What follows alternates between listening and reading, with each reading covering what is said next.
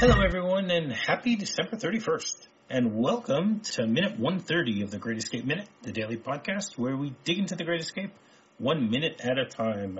I'm Rob, and joining me to close off the week and the year is Simon of the Movie Mustache. Welcome back, Simon. Thank you very much. Glad to be here. Yeah, we've had a great discussion all week, and we're going to continue it today with the end of this final minute of 2021. Minute 130 begins with Mac and Roger looking for seats on the train and goes all the way to the point where we get to see how Sedgwick shows off his thievery skills, how masterfully he does so. As we were discussing yesterday, the prisoners escaped from the camp. The stragglers have finally made it to the train station, are getting ready to board the train. As soon as it gets there, the train shows up. They start to get on. And then we seem to have a slight problem for Roger and Mac because they walk into the very crowded car, are looking around to try and figure out where they're going to sit down. So they entered the crowded car, and the first thing that Mac we see on his face is a little bit look of despair, as you mentioned yesterday, Simon. You know, anytime anyone gets on a train or a bus or something like that, and the first thing you do is look for an open seat, and you notice that everything has already been taken. So Roger then closes the door. He also looks around. He does a quick double take for the same reason, because he also is looking for where is there a seat. Then we get a shot of two German officers. One of them is looking out the window as watching things go by, and the other one has his arms folded across his chest. He seems to be dozing off, trying to rest wherever he's supposed to be, traveling to. Then the shot then pans to the side, and we get to see that he actually has his boots on the seat across from him. Something that once again, I'm sure we all do not like when you get on a train or a bus where, someone has their bag or their feet or something, on the seat across from where you want to sit down, and makes things a little more difficult. But I also know from the other perspective that, those of us like to put our bag on the other seat.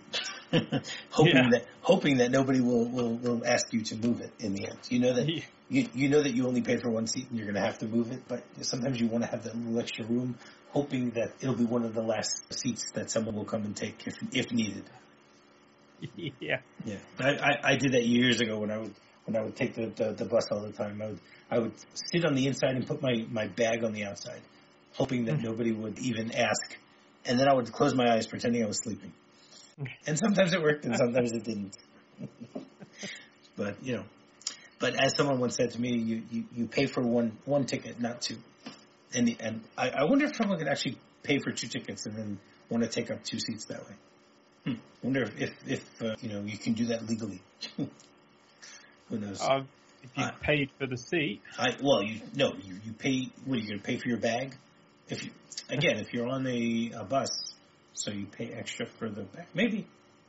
Could be. I don't know. Yeah. But bottom line is it sort of bothers Roger and Mac that, first of all, they're going to have to sit in very close proximity to these two German officers. They actually have to even have a little bit of dialogue with them, which I think is a little more of a problem. And terrifying, I think, would be the word that springs to mind. Yes. Then you get a shot of Roger's face, and Roger really does look terrified. You got the word right. He's looking back and forth, saying to himself, "All right, maybe we'll just stand." I don't really want to bother these two guys. They're busy enough. One of them sleeping. I think I'm going to let him keep sleeping. Yeah. At this point, Roger realizes that he doesn't really have much of a choice, and he actually clears his throat in order to, instead of having to speak to them, which is quite clever, because if he is pretending to be a French businessman here or whatever. But even between the French and the Germans, they won't necessarily, they don't speak the same language, so it might be a little more difficult to have a dialogue between them. But I guess you can use the universal language of phlegm in order to mention what you want to try to do. How to say "excuse me" in any language? Exactly.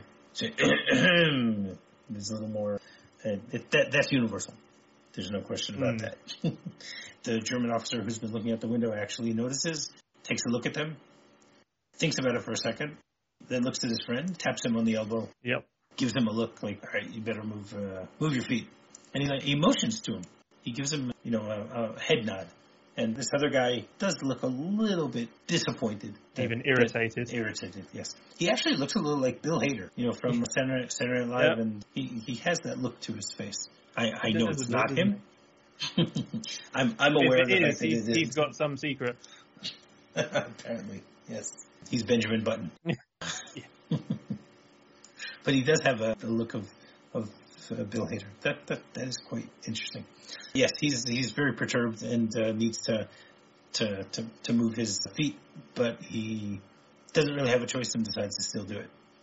He's not going to make that much of an issue here. Quite lucky, because I believe one of the officers at least has the old skull and crossbones on his cap, which is, I know you have to be a pretty nasty person to earn that. I think it's SS insignia. So I think your earlier instinct to I'll walk down the train and stand somewhere would probably have been definitely my thought. I think they've got the skull and crossbones on their, or at least one of them does on their cap. I don't know.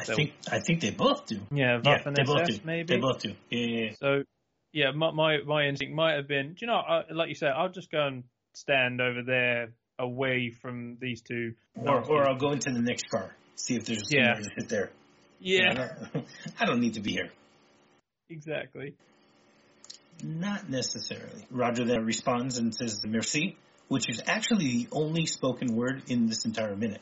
We have an entire minute that is dialogue free besides one French word of thanks. At this point, they know that since this officer has moved his feet, they need to find a way to still sit there and not look as conspicuous or nervous as possible with everything that they need to do. And they move onto the bench and sit down.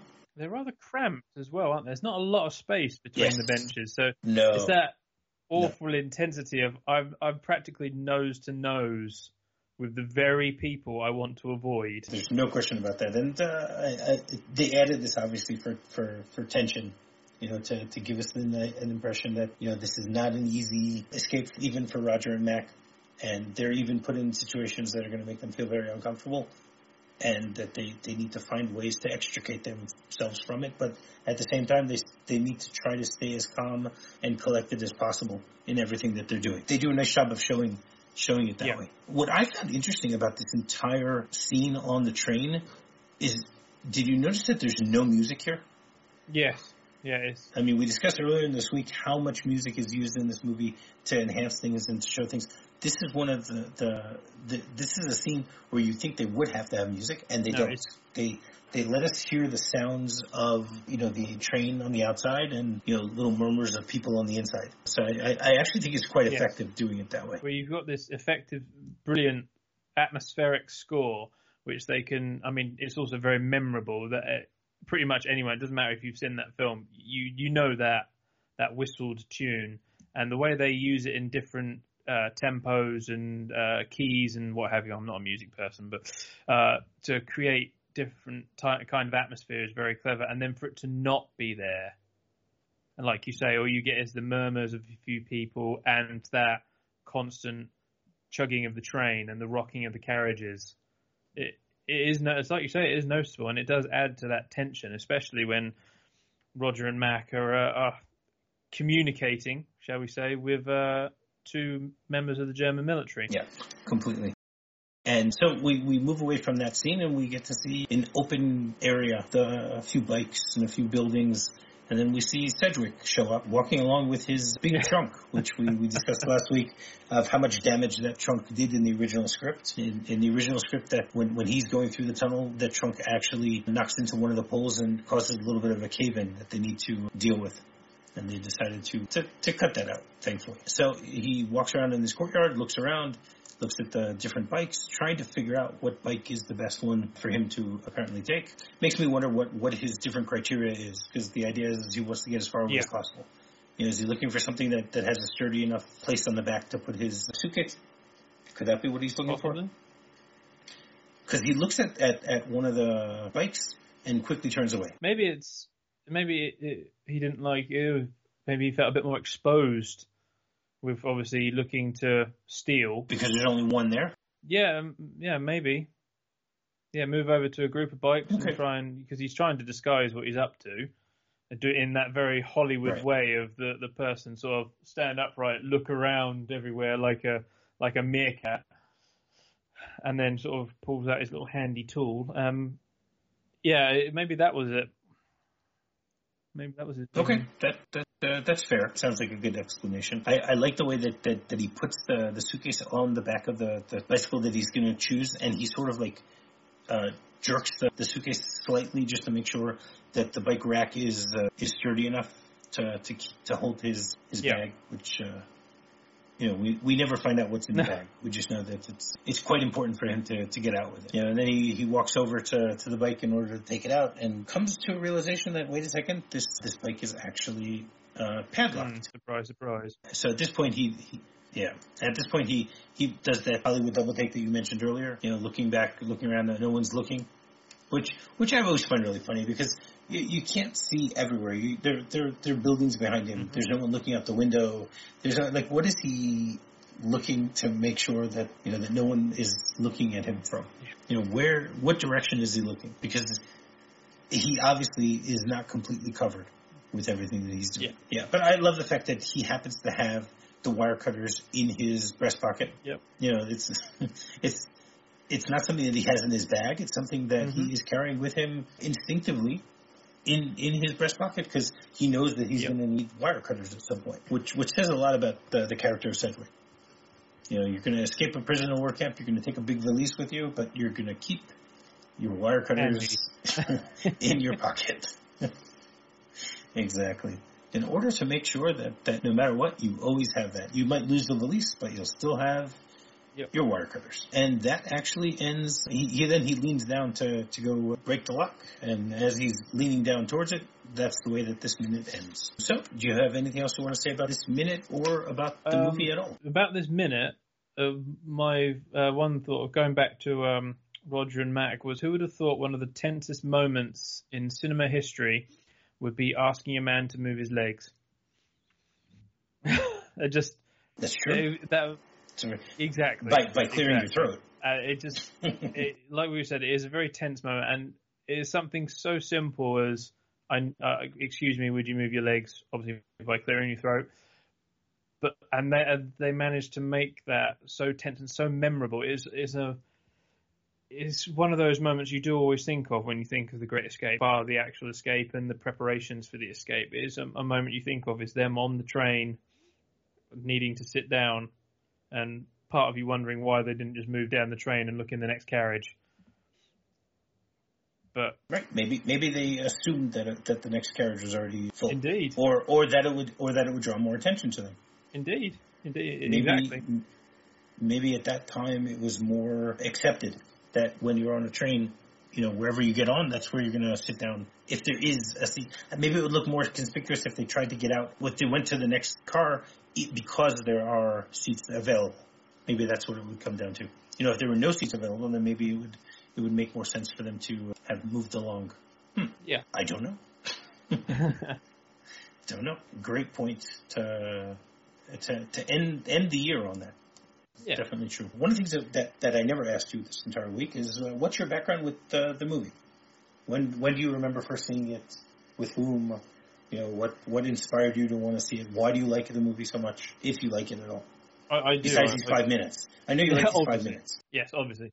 I believe it was my grandfather who showed it to me originally. I believe. I know I saw it when I was very young, and then caught bits of it over the years, because obviously it's usually on around Christmas time or what have you. And then thinking, I saw a bit and had to make an active effort to watch it again.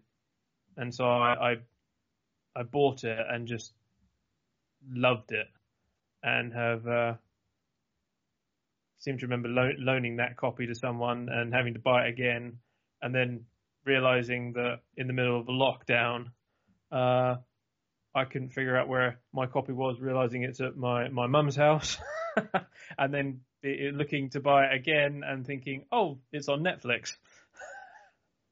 Which is rather amusing. So I've watched it again. And again, I watched it in preparation for this, and I haven't watched it in a couple of years. And it's one of those films that it doesn't matter how many times you watch it, you still enjoy it. And there are moments you look forward to, but there are moments that you don't necessarily forget, but you're reminded of when they come up. And it's, as much as it is, there has a very somber side to it. As the author of the book that I read said, the story really belongs more to the guys who were executed, or murdered, I should say, because they were.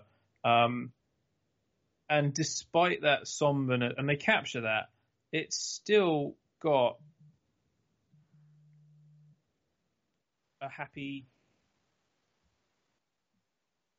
element to it. It's got a happy theme. It does evoke happy feelings. You do enjoy watching it, and you do enjoy the characters. And